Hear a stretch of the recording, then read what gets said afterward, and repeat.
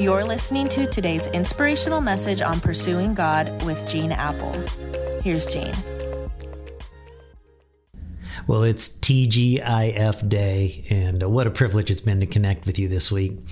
I'm looking forward to this weekend at Eastside. What a weekend to be a light, to invite others, free barbecue after every service, a new series called Unshakable. And I'm going to talk about this weekend, unshakable hope, which we all need, right?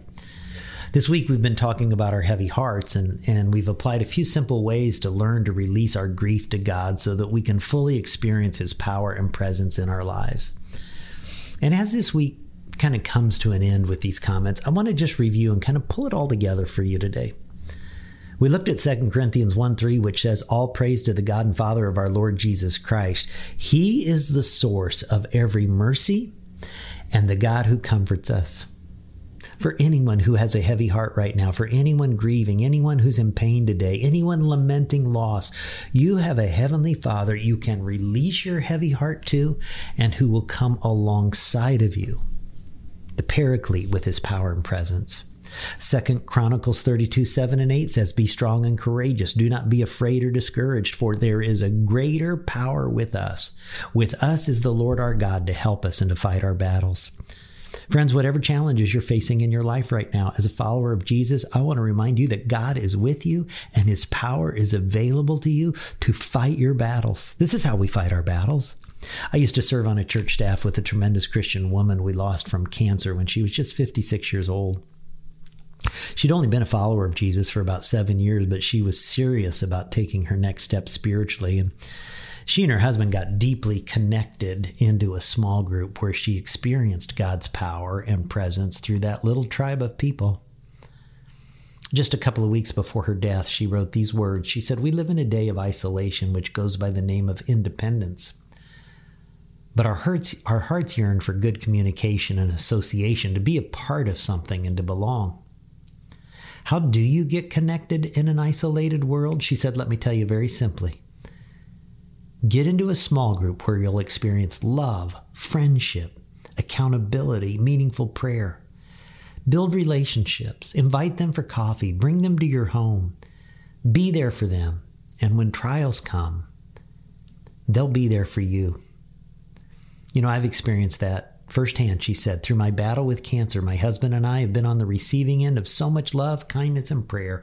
When people took their lunchtime to visit me in the hospital, when they talked and prayed with me, when they brought more food than we could ever eat, this was love in operation." You see, she knew it. She'd experienced it. God's power and God's presence is only fully experienced in community with God's people.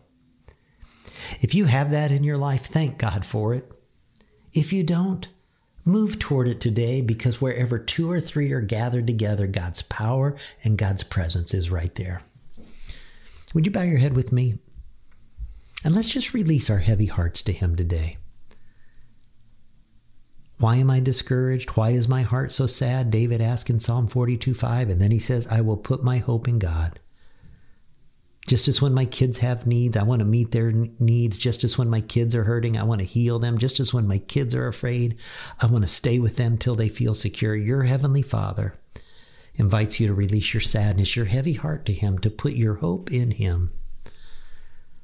So, Father, I'm aware there are many right now living with a heaviness in their souls. And today I pray that your Holy Spirit would do a supernatural miracle in their souls.